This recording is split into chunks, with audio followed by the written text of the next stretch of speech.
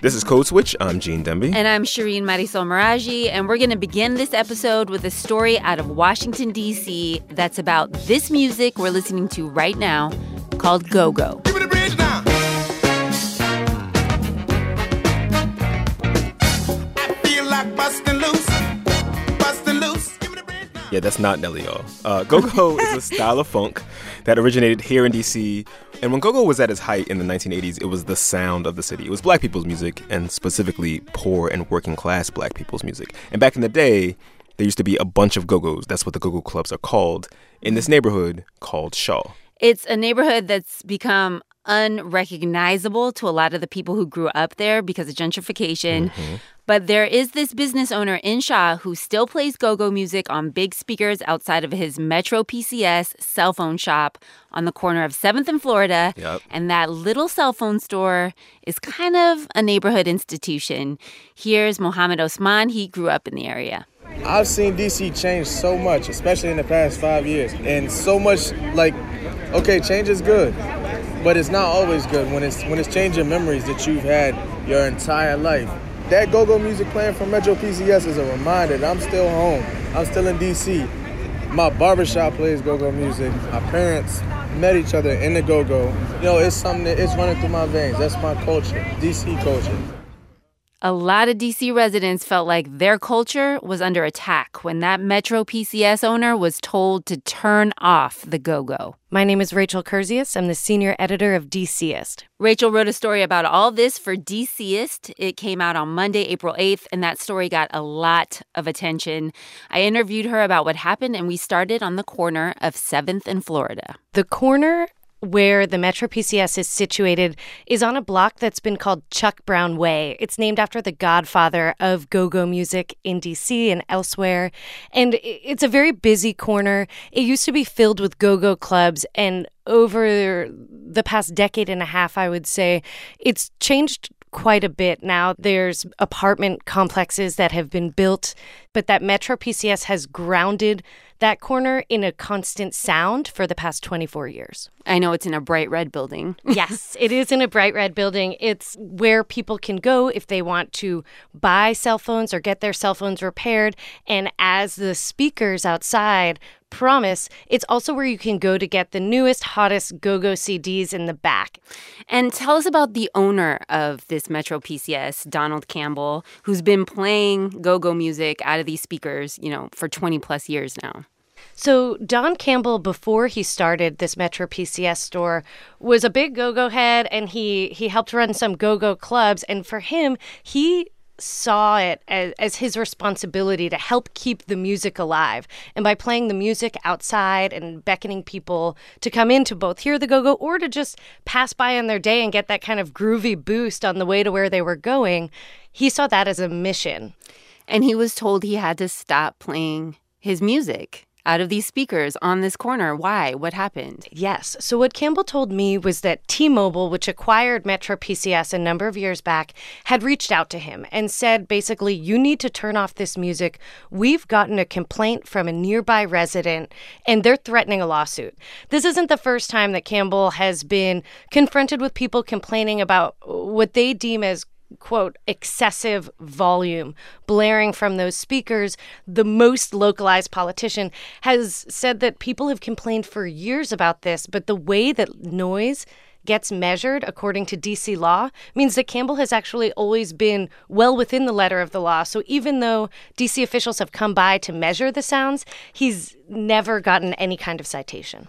And you wrote in your article that he only plays his music during business hours. That's exactly right. And just for some context for people who haven't been to that area, Metro PCS is blaring music during the day, but it's a huge nightlife location. So there are a lot of nightclubs, bars, music venues nearby, and you can certainly hear quite a bit of noise in the evening as well when Metro PCS has brought in their speakers for the day. So the T-Mobile people who have taken over Metro PCS, they tell Donald, we've gotten a complaint, you need to stop. And does he comply? What happens next? About a month ago, he was told that he had to turn off the speakers, or at least bring them inside, right? And really mute that sound that people had come to expect from a block away. And at first, he was trying to reason with them, and they basically told him, this complaint goes straight to the top. There's nothing you can do.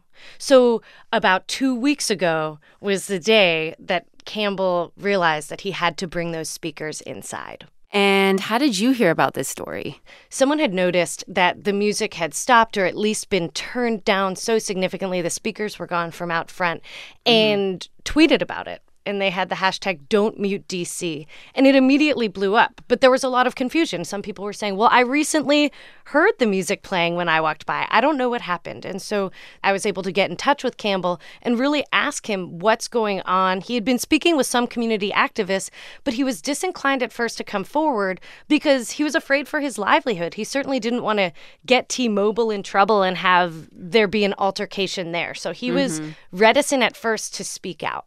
How did the Shea get involved in this? This is this mixed-use complex that's there in the neighborhood that you write about in your story. How is the Shea involved in all of this?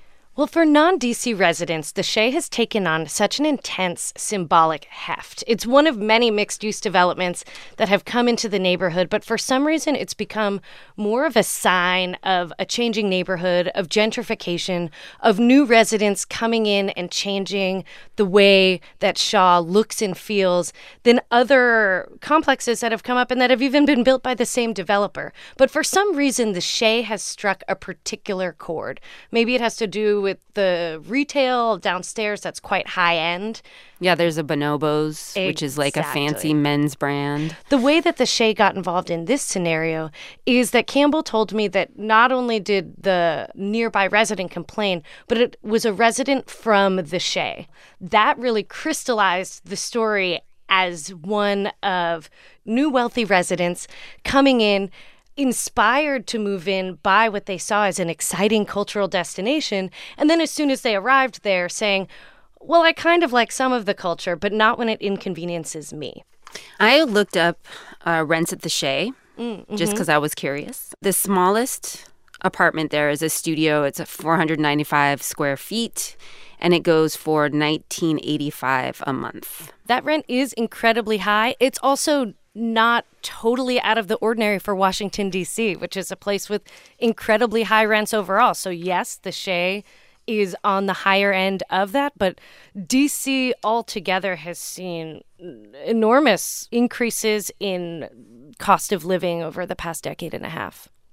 You wrote in your article about this neighborhood, Shaw, which the Shea is in, which this Metro PCS store is in, and you gave some census data. The Black population there dropped 34% in 20 years, and that is 2010 census data. We don't even have the 2020 census data yet. Yeah, I mean, and we can only assume that that number has precipitously dropped further in the intervening 9 years. Can you describe the reaction since your story has come out? What's happened now? So our story broke on Monday.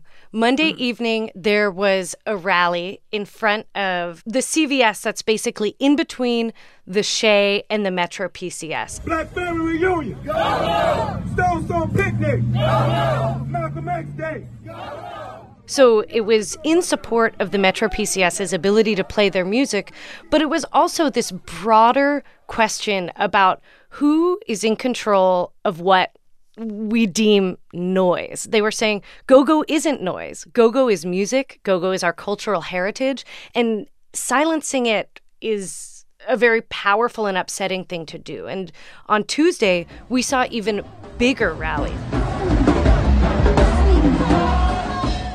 Many, many hundreds of people gathered in a very popular corner of D.C., a short walk away from where the Metro PCS is, as go-go bands played. And I should also say that as people are gathering, there are also politicians getting involved. Mayor Muriel Bowser, who's, the executive of D.C., pointed people towards a petition and told them that they should sign it that told T-Mobile to turn the music back on. All right, so then what happened on Wednesday? A tweet came out from T-Mobile's CEO, which basically said the music can keep on going. We don't want to kill the music in Shaw. And there was jubilation among the crowd as Bustin' Loose started blaring from those speakers.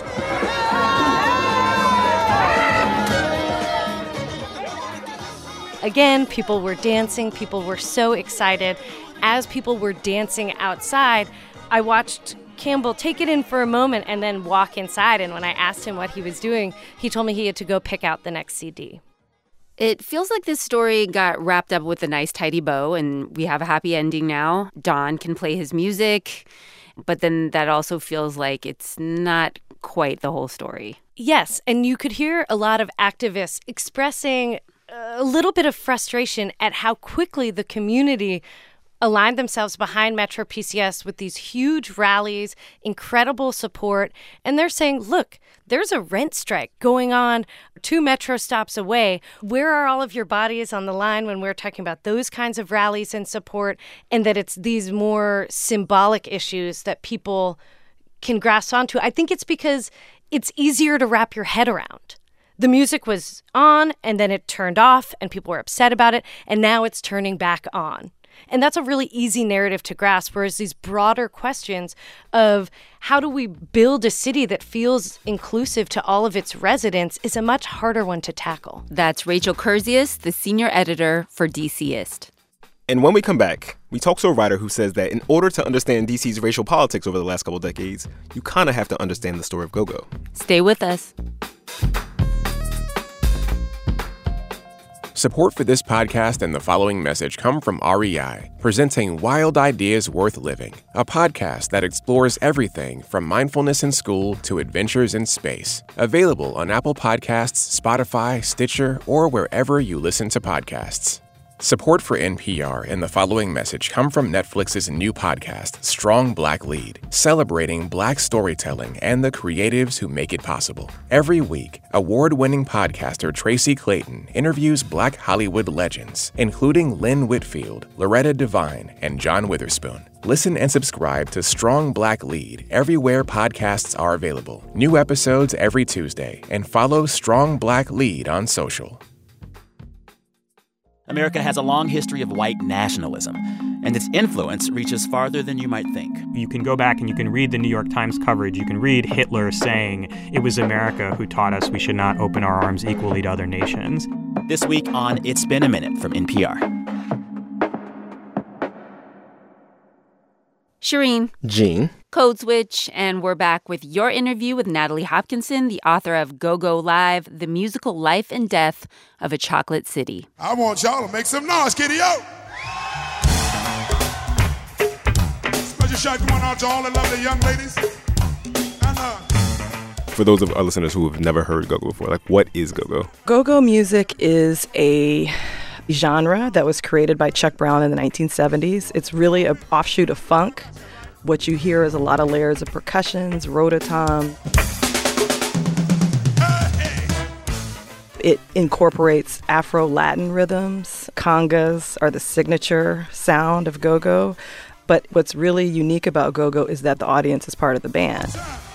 I love you so much. Oh, you're spoiling me now. You're hearing a lot of shout-outs. You're spoiling me, y'all. I want to start off easy. A lot of stamping, neighborhoods, communities, crews. So it's a conversation between the band and the community.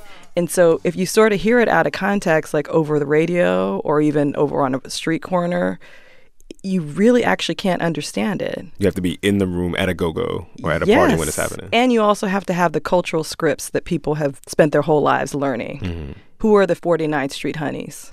Who are the 49th Street Honeys? Who was Lisa of the World? She was a big graffiti artist back in the 80s. So you'll hear those people getting shouted out. Mm-hmm. Who is Tony Lewis? Who is Rayful Edmonds? Mm-hmm. These are people who you would know about if you were in the go-go's in the 80s. So that's what I talked about a lot in my book. Like, it's really a record of DC, and it's sort of like a beautiful interactive record.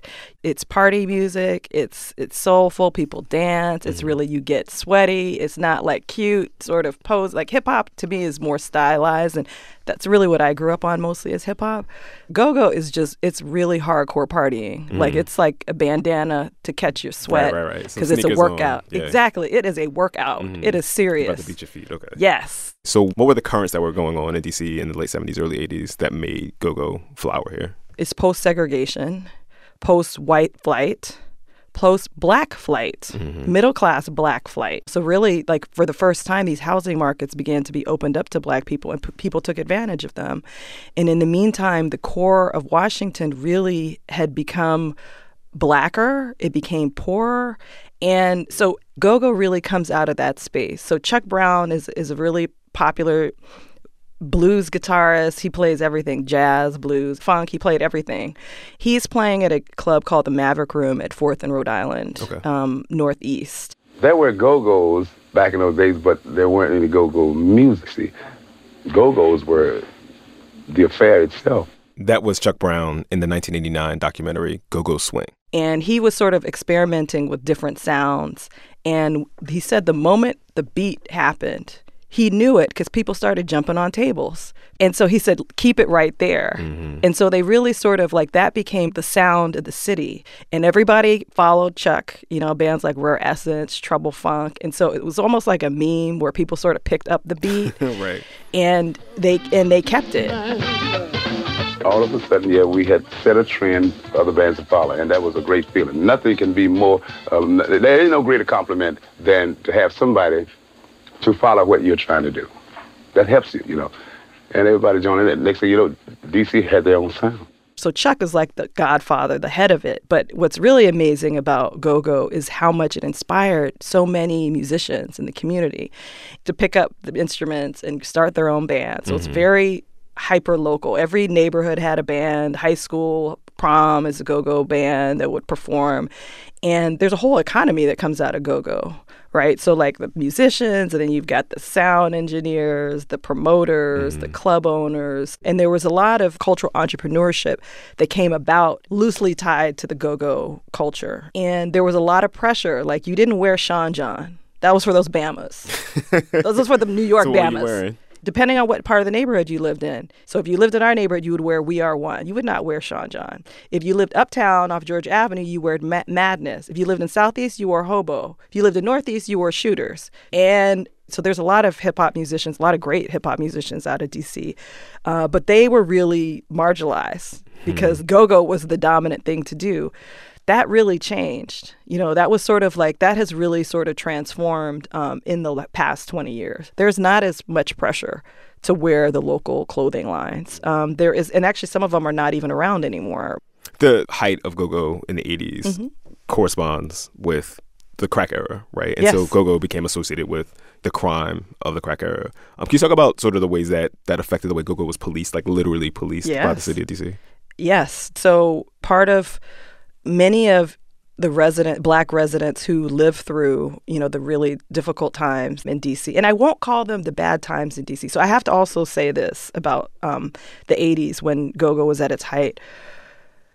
A lot of Black cultural businesses were at their height as well during that time. There were at least, I think, between a dozen to 20 Black-owned vegan restaurants and spaces. Wow. In D.C. in the 80s? In D.C. So when people come and talk about, D.C., like, it's so great now, it was just terrible before, that's just not true. There are so many, you know, cultural movements that really flourished here in D.C., and go-go was one of them.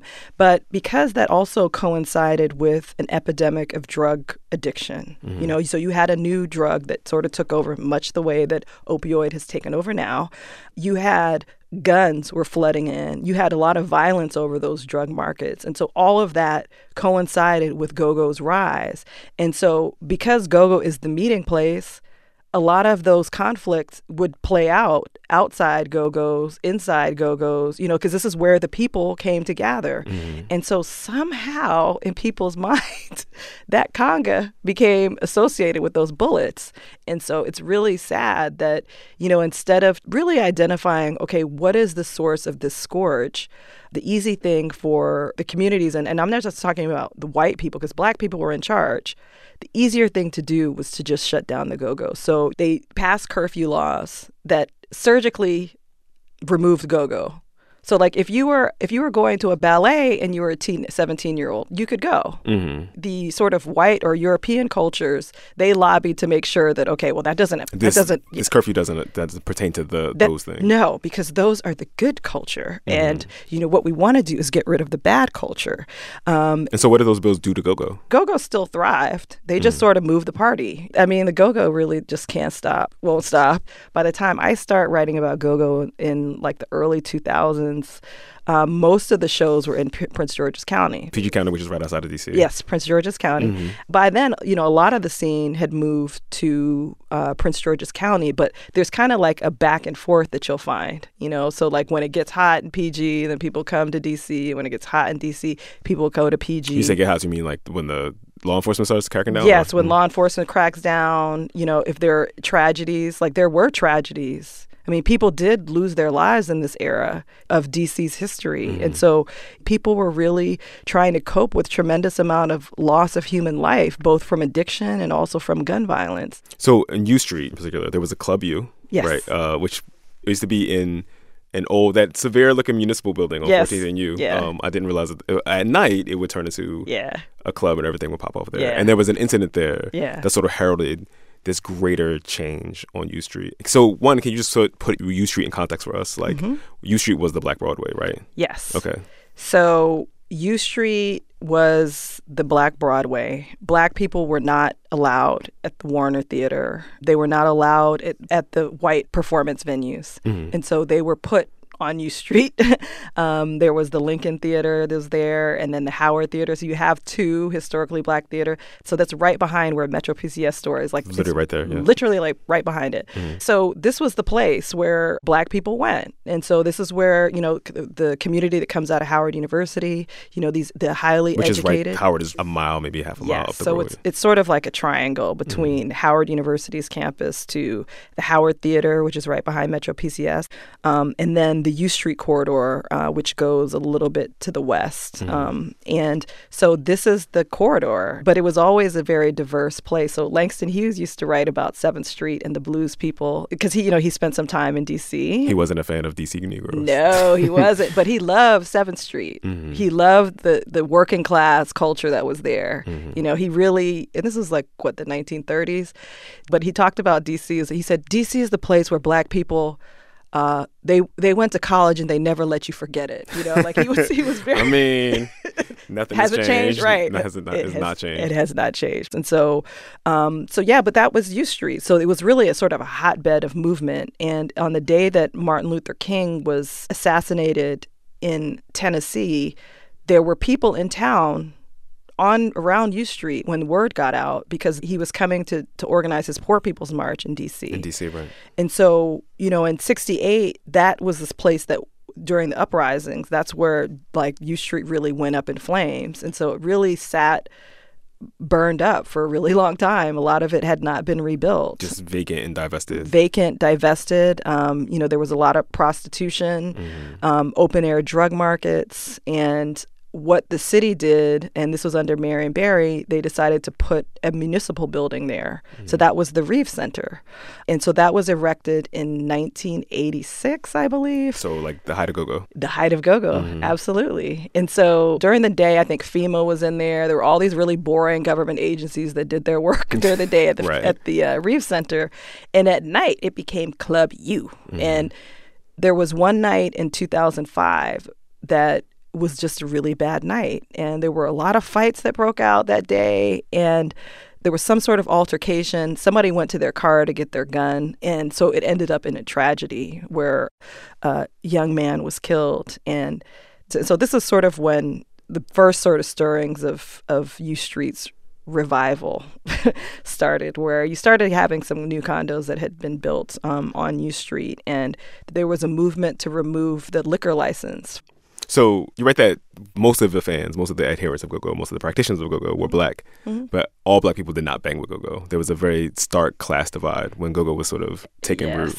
So you even see it with this controversy, right? So what really set things off was when this Howard student posted. There's no go-go at the corner, and, this is wrong. But if you notice in that first tweet, she says, I don't even like go-go. But so that's a class thing. And also it's like a cultural thing, too. Because she's a college educated or college. She's a college student. She's outside the area. Right. So what I prefer that people would say was that they don't have the tools to understand. They don't possess the cultural scripts to fully understand go-go, right? But when you say you don't like go-go, that sort of puts you in a different class. So institutions like my beloved institution where I teach and where I'm a graduate of is Howard, they have not embraced go-go, as a whole. Which is interesting considering the geography, right? I mean, if U Street has been so pivotal, central to the culture, and is literally right up the road. Yeah, but we are a complex people. We are not a monolith. Some people identify with things, and some people, and also go-go is a class marker. So it's really identified with working class Black culture in D.C. And so that's why it's particularly significant that it would be there at a prepaid mobile store, because that's their market.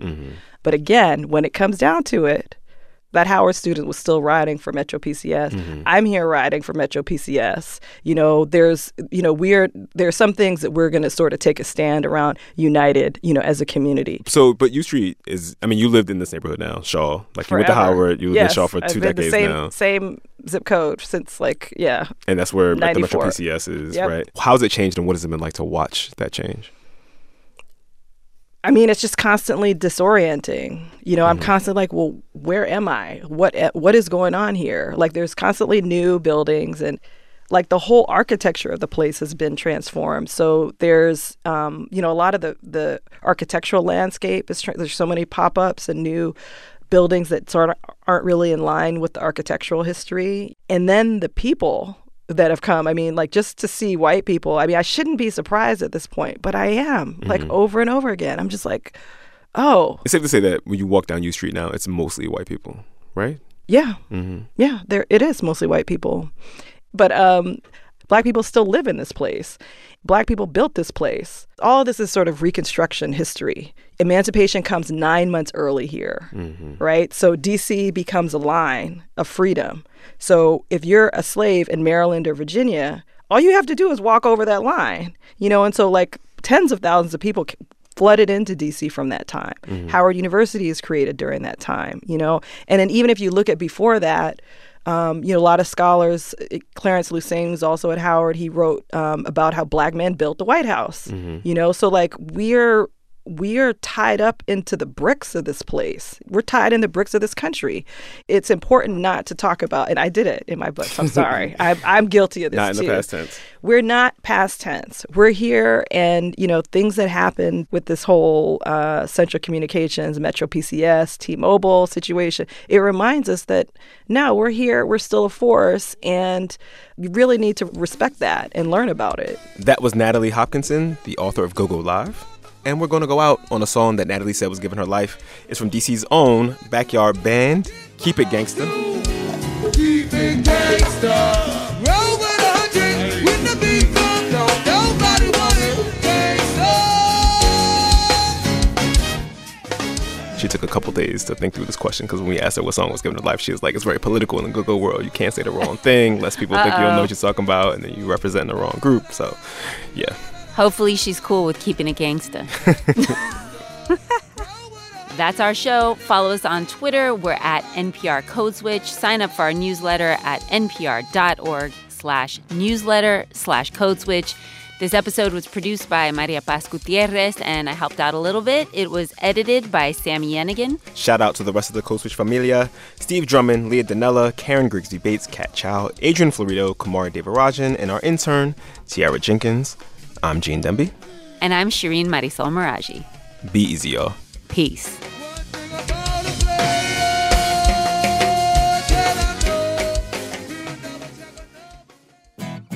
Hey, it's Ophira Eisenberg, host of NPR's Ask Me Another, and we're making the month of April all about women in comedy. We've got Greta Lee and Leslie Headland from the Netflix series Russian Doll, the beloved Retta from NBC's Parks and Recreation, and many more. Spread the word, listen, and subscribe now.